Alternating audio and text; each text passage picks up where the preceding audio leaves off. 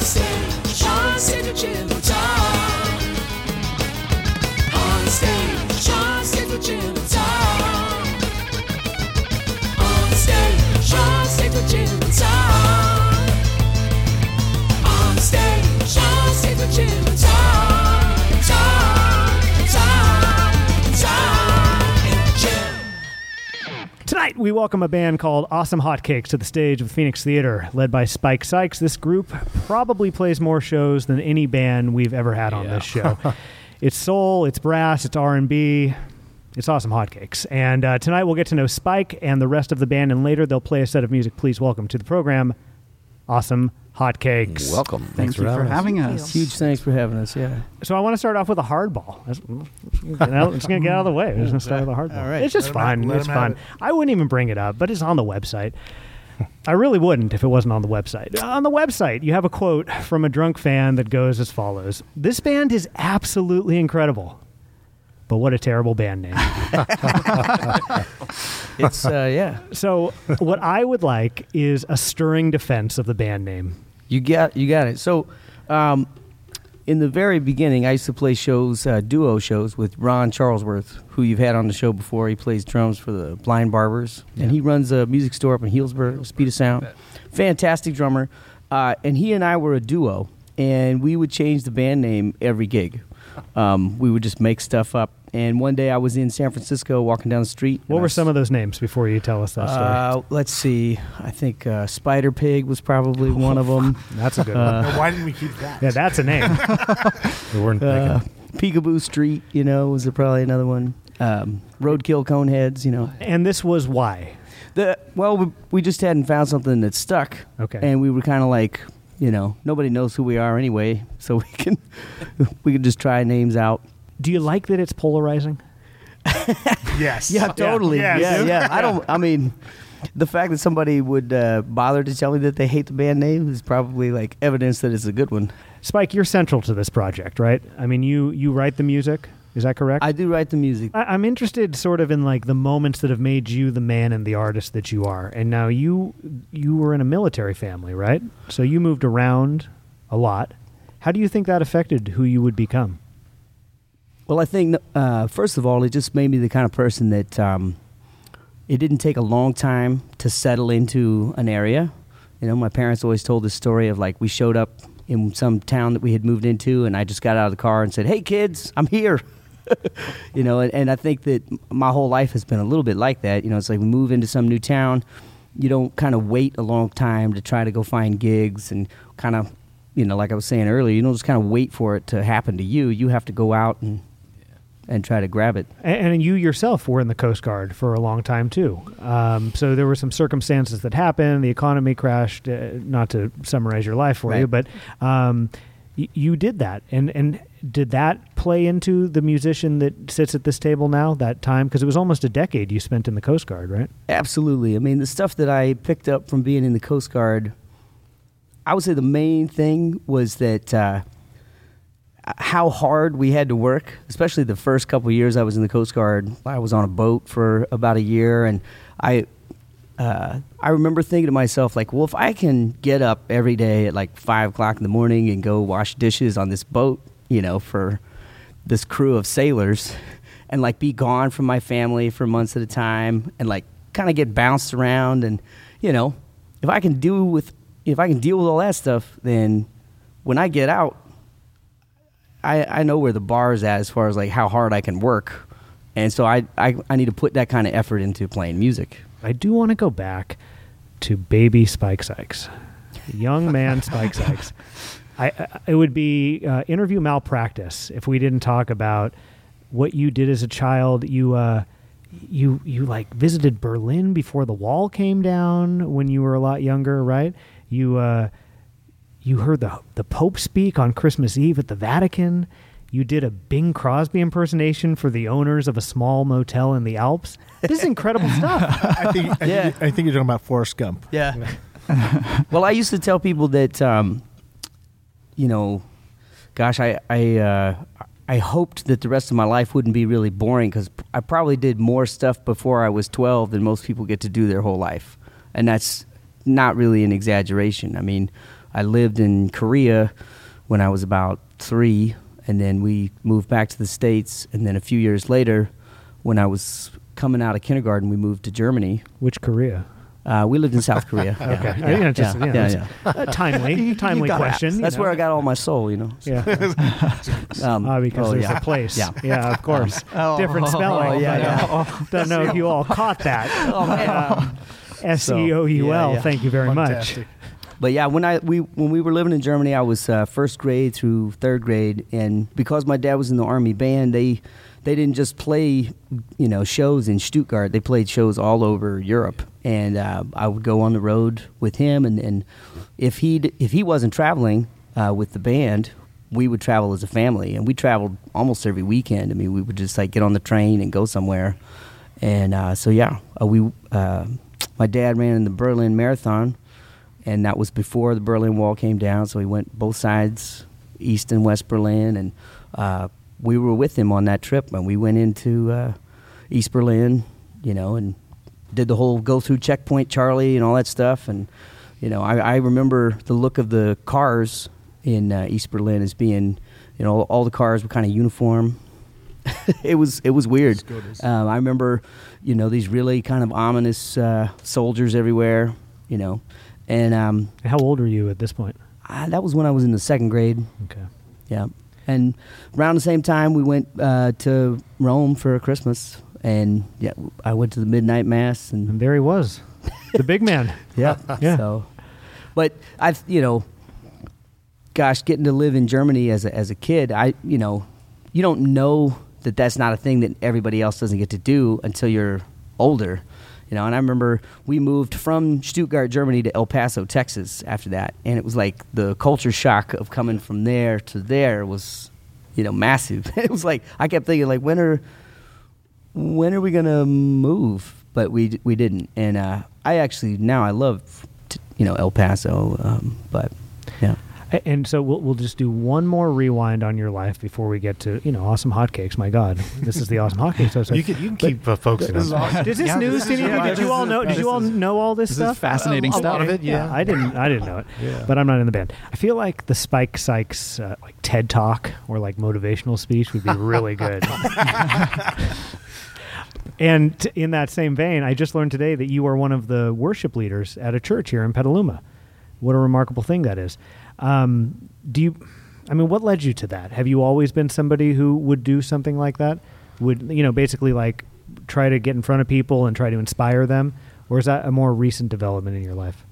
Well, I guess going back to the family connection, like my dad is a worship pastor. That's his vocation now. And he has been for almost 30 years at a church in El Paso. So I kind of grew up playing music in church. And so when we moved here and we started going to New Life Church in Petaluma,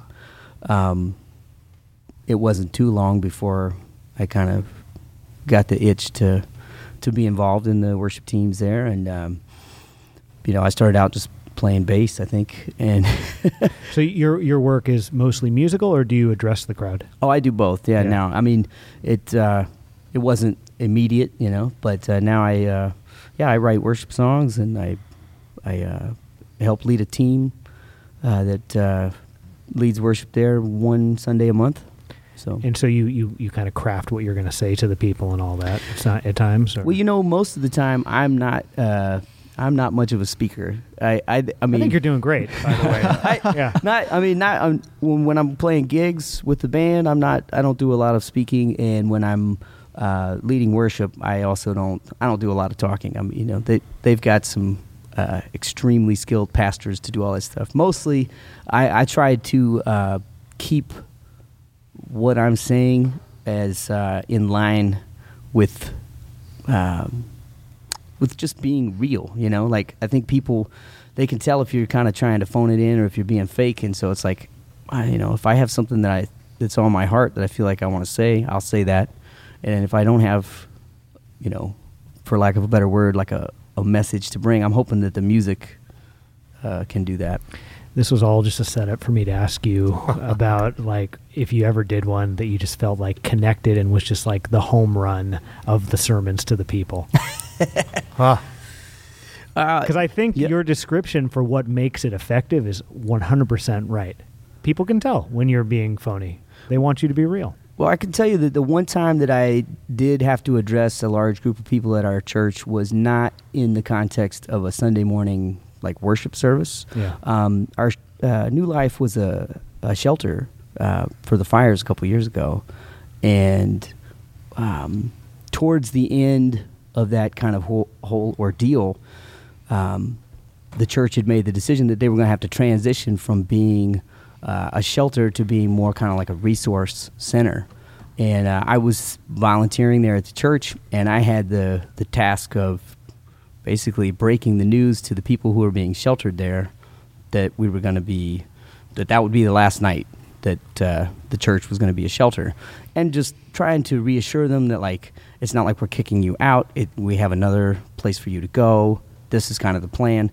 But that was definitely one time where I felt like, the Holy Spirit really did all the work. I mean, I basically was like, I was given this task, and, it wasn't my ability to speak that kind of carried it off. It felt like something outside of me. Because you do organize music for a congregation of people in a very different way than you do with Awesome Hotcakes. But there's undeniable overlap between how you program something you're playing to a room full of people who are there to worship and a room full of people who are there to dance. And I just wonder, like, if you have any thoughts on that. Because you, in both projects, are creating a program for people to have an experience. You're putting something in front of people to make them feel an emotion. That's a huge task. And undoubtedly you've thought about it, so I don't know if you could share about that task and I don't know how you are effective in that role. Well, I don't know how effective I am, but I will say that I think it's all about connection. Well, I've seen people dance at Awesome Hotcake shows on multiple occasions, so I can tell that you're effective on the Awesome Hotcake side. He's effective at the church as well, and the thing with Spike is he's very authentic. I mean, and obviously it's because he likes things that are authentic, right?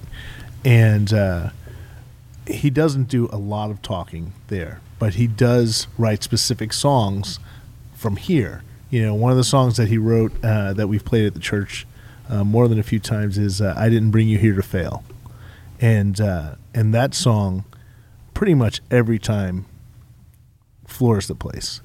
Just people connect with it, and they connect with it because he didn't write it. I don't think from a point of, hey, this would connect with people. It was more of, this is what's happening to me now. And this is how I feel about it. I mean, you could talk about that song, but that song's gone over really well there, and also at COTS. Well, I was going to say almost the exact same thing was it's not written to produce an emotion in a calculated sort of way. Right. Yeah, and you were saying that it's almost that you were expecting it to be somewhat different, the two, between addressing a congregation and playing worship music for the congregation, but in many ways they're incredibly similar, performing for an audience and trying to create authentic experiences for people.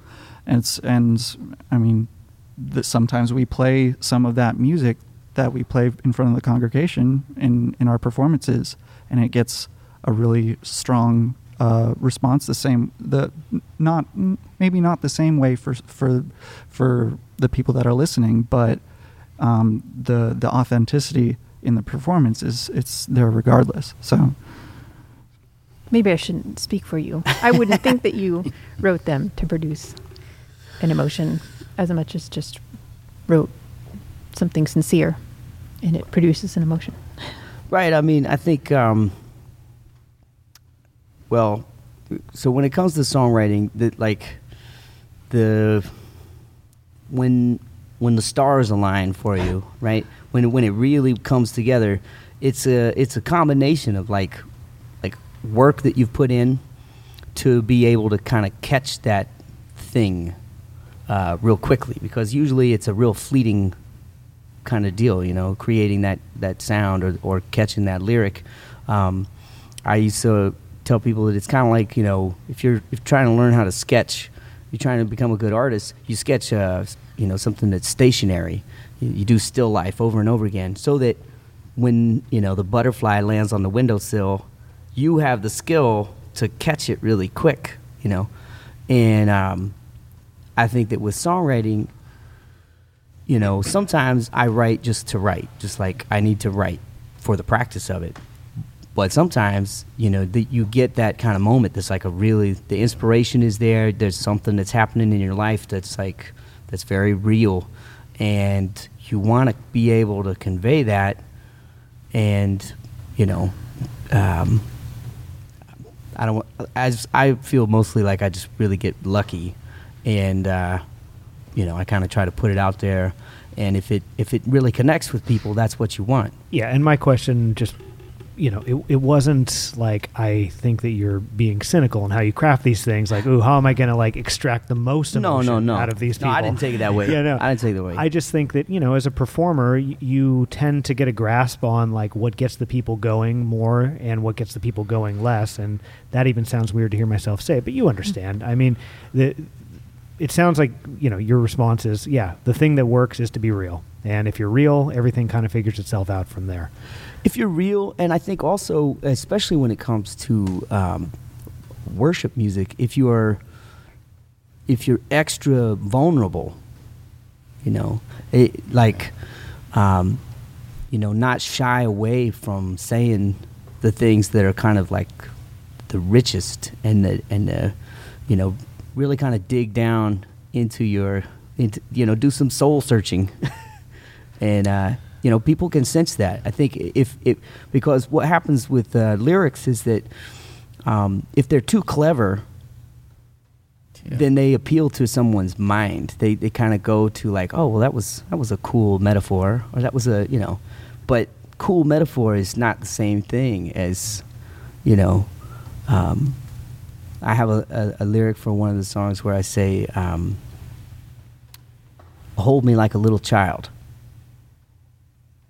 That's not an overly poetic phrase, but it's packed with vulnerability. You know, like to be a grown man and to say something like that is, you know, people resonate with, I think, with that kind of honesty. Yeah, I mean, from doing this show, the best episodes are the most vulnerable ones. You know, it's where people get on and are real. I find, not that there's ever a bad guest, I love everyone, but I find when people are more performative and they come on with an idea as to how they're going to try and come off, you can tell very quickly that that's happening. So I would love to hear a definition of the word real right about now. What are we talking about when we say the word real? Not a marketing ploy, right? It's not an advertisement. I mean, just telling personal stories about yourself and presenting what is going on internally, externally, and maybe stuff that you wouldn't necessarily let bubble to the surface.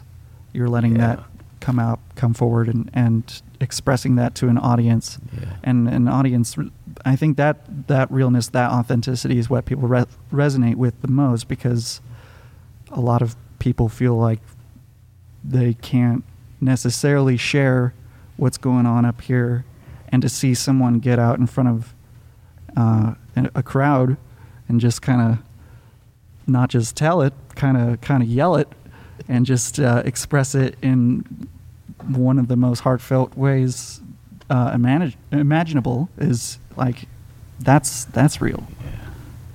Does that surprise you when you are? I mean, I'm not the one that's yelling this stuff, but I do a lot of yelling through a trumpet. And, yeah, you do, Zach. Actually, you're fun to watch play. Oh, thank you. Yeah.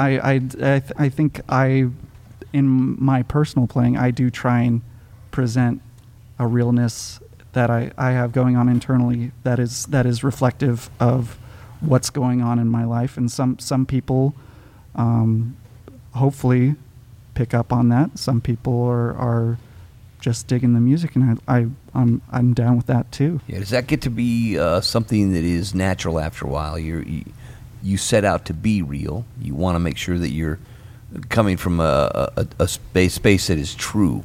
And I think it takes a little. Does it take exercise and work to get that first, and does it become more natural as you do it more? Well, in my experience, what it actually takes is a kind of weird, two things that don't seem like they would go together. So, like, on the one hand, you have to kind of give up any sort of expectation of how something is going to go.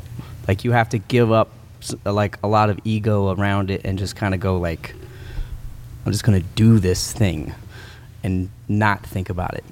But on the other hand, you have to, after a while, start asking yourself, like, are you becoming kind of a caricature? Like, are you putting on a show because you have realized that certain real things that you're doing, like that they work, you know, and so, you know, you try to throw a little kink into that system and kind of change things up. It's something you have to strive for every day. It's not something that's going to come naturally. It takes work. Right. Absolutely. Yeah. To your point about realness, and you used this word earlier, soul, you wrote to me in the lead up to this that soul is something you're interested in talking about because you get asked about it a lot. And I feel like there's overlap between realness and soul. So anything you have to say on that? Well, I think like we do this one song where I kind of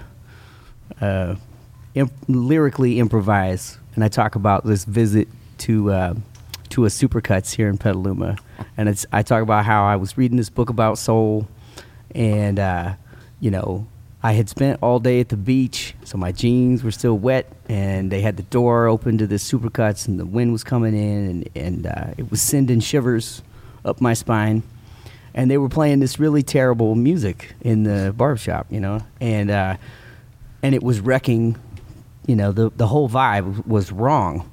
And then all of a sudden this song by Alicia Keys came on, and like it all lined up. I mean, the kind of, you know, you want to talk about like a mystical experience, right? Or a soul moment. Like that's what I felt like that I was having.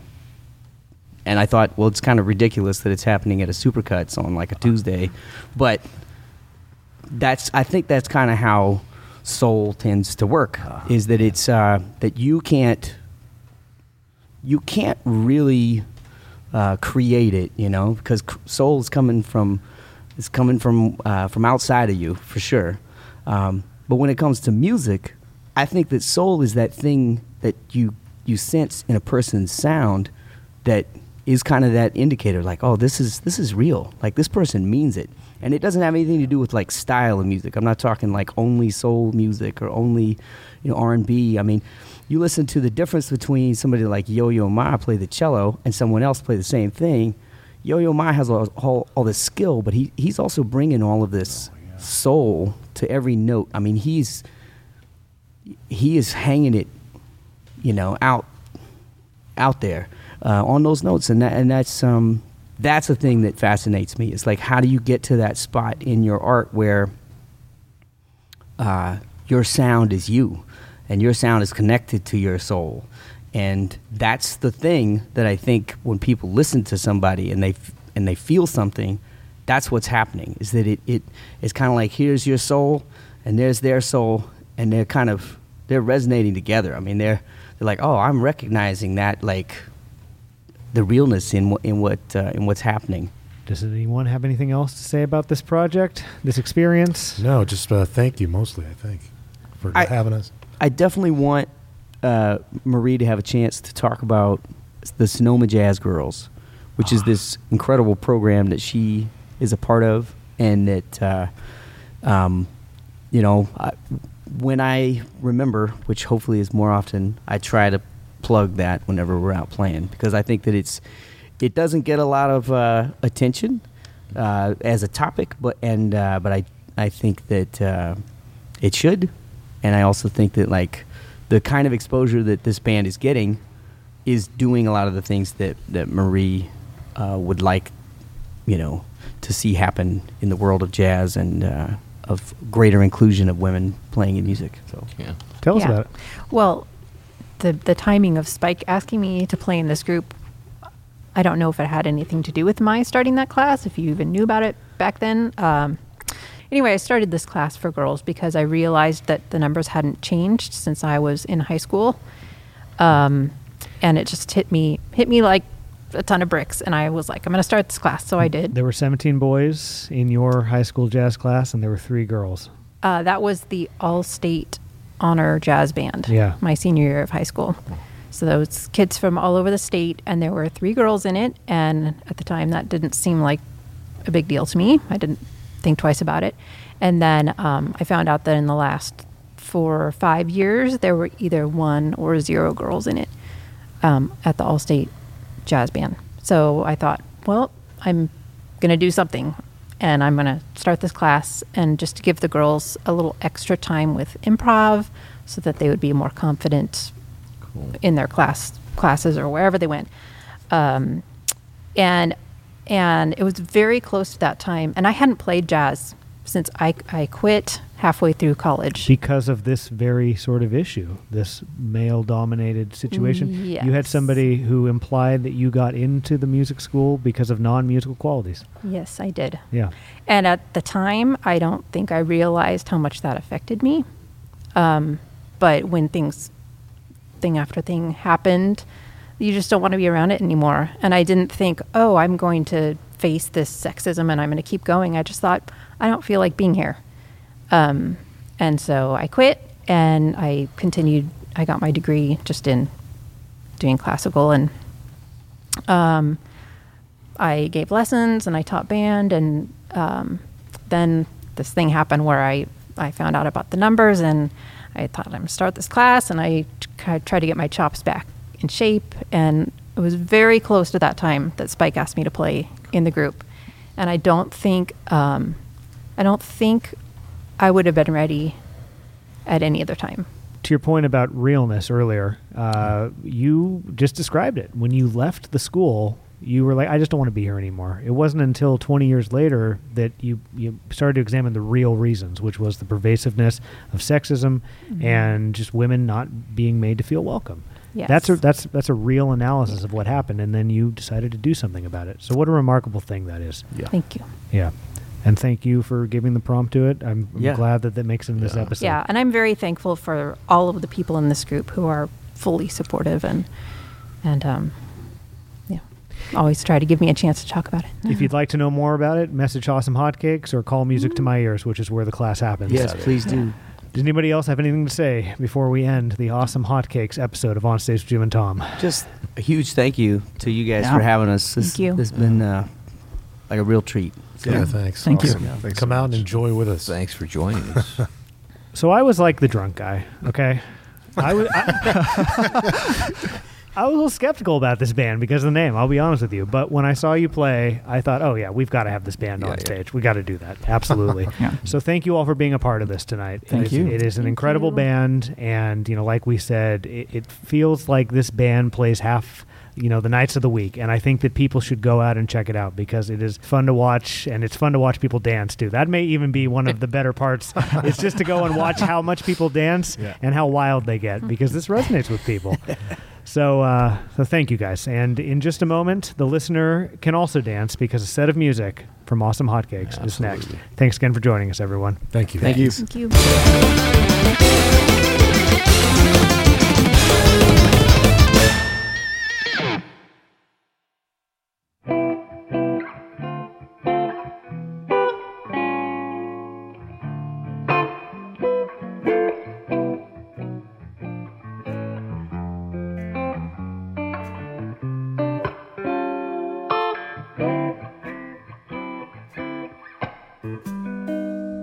Every time I hear Louis sing, every time he blows that heebie-jeebie thing, I ride back on St. Louis on a Tuesday in the spring. Every time I hear Satchmo sing, and anytime I see Louis grin, Lord, you know I just wanna go back home again. To the Natchez rolling by, and the clouds up in the sky. No pops looking down with a gleam in his eye. I hear those Western blues walking down Canal Street in my light bulb shoes. I got the world Anytime I hear Louis Armstrong sing.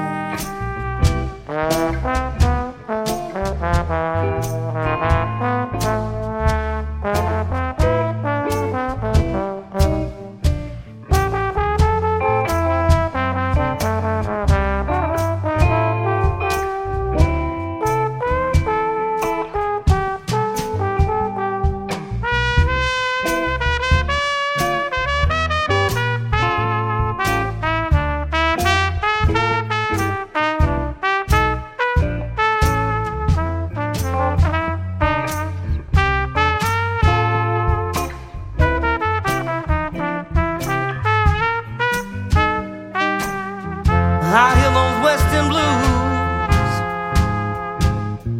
I'm walking down Canal Street in my lightbulb shoes. I got the world on a string.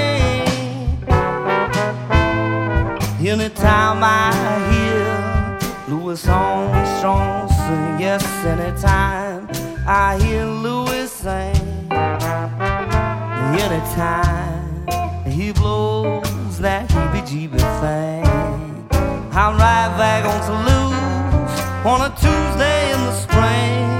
Every time I hear Satchmo sing, anytime I hear Satchmo sing.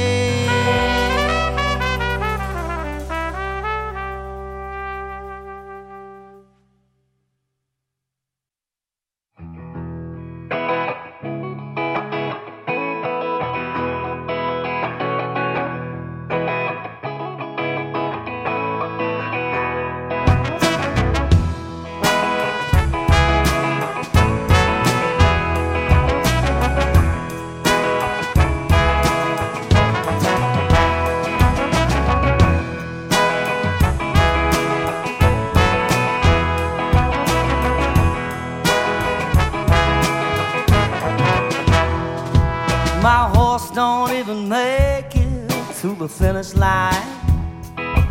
All I wanted was a day I could say was mine. But I'm 1 week in the hole, and then I'm right back where I'm at. Get you a picture full of Lily's mama, I bet you love that. And I said, oh, baby, I'm alright. Might be a 3-time loser, but I'm alright. Baby, you know I'm alright. Mama might be a 3-time loser, but I'm alright.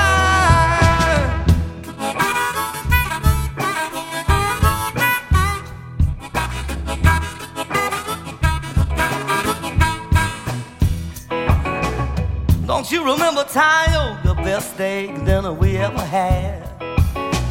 Still getting to know me, you introduced me to your dad. Had all these questions and riddles that I would never understand. I said Columbus got it wrong, you know, but it's still found land. And I said, oh, baby, I'm alright. Might be a 3-time loser, but I'm alright. Baby, you know I'm alright. Might be a 3-time loser, but I'm alright.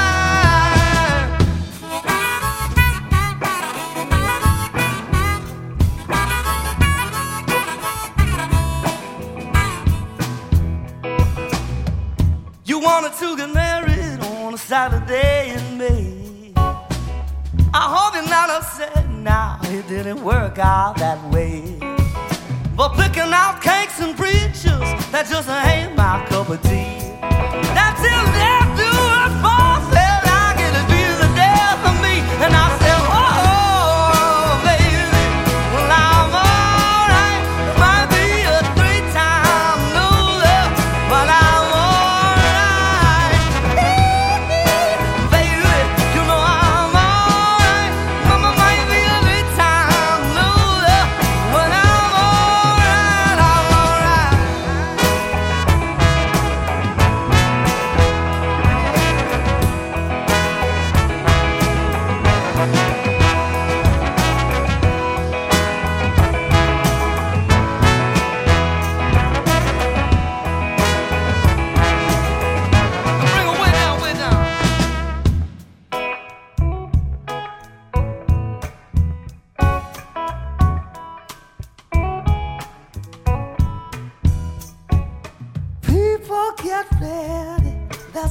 train a comment, picking up passengers along the way.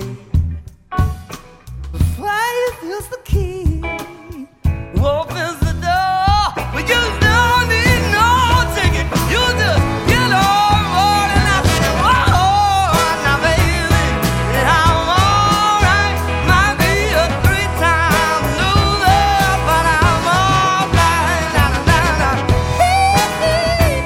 You know I'm alright. Might be a 3-time loser, but I'm alright. I'm alright. I'm alright now. Shown up now.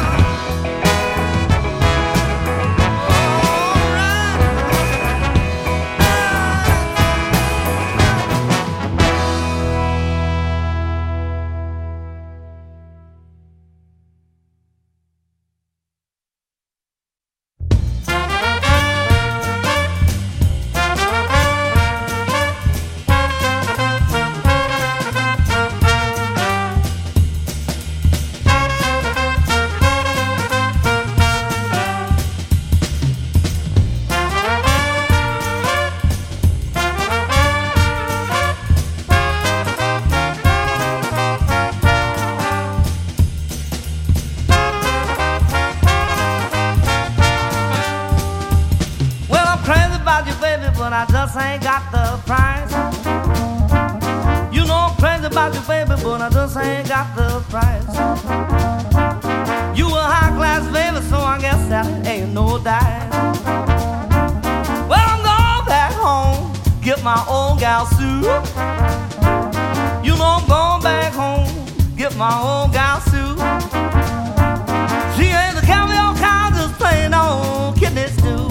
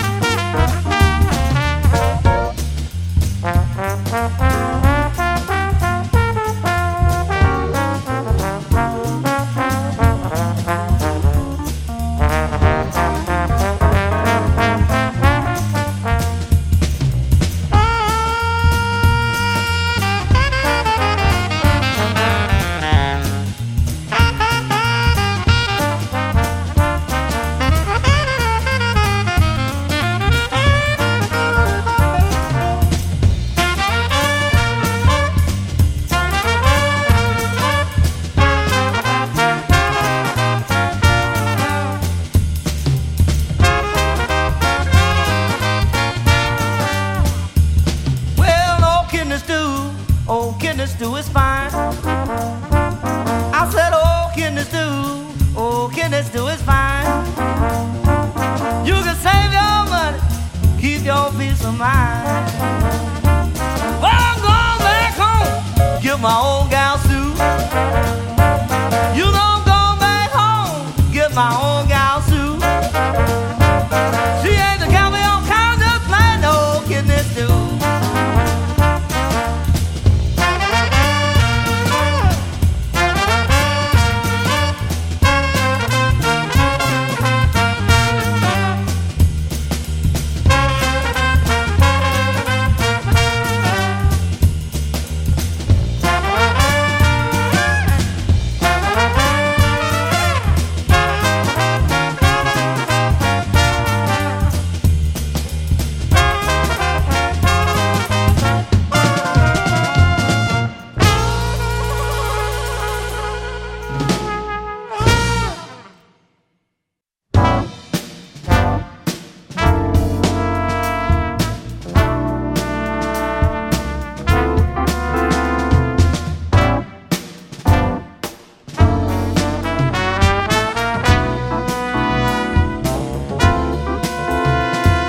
Billy Joel and Randy Travis and a head of James and a Miles Davis Yes, and I'd listen to them on my Walkman every day.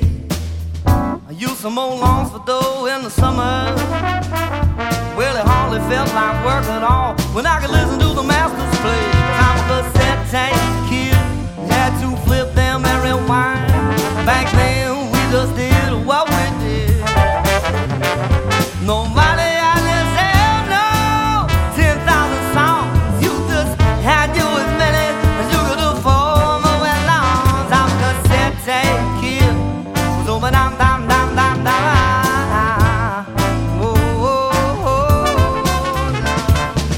First time I heard Coltrane, I was in the 5th grade. I was riding on the school bus.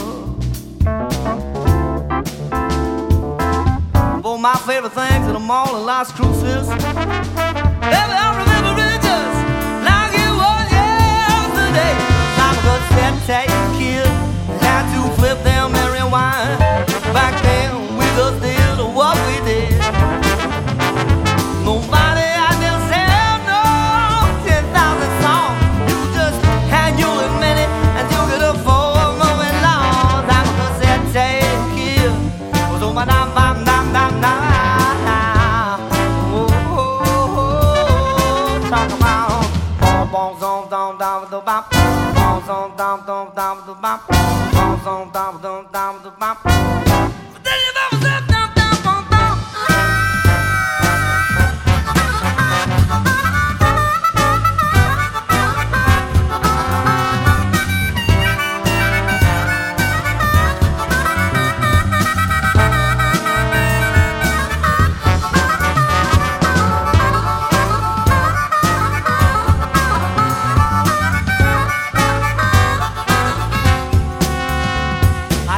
Jackson and the Johnny Cash and the Marshall Tucker Band. There was some time it felt like I had the whole world of music in my head. I'm a cassette tape kid, had to flip them and rewind.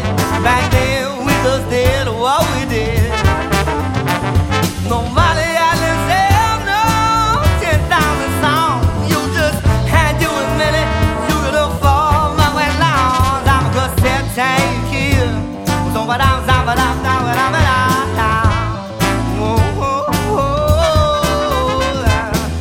Bom bom bom zamba da bum, bom zom dum dum dum da bum, bom zom dum dum dum da bum.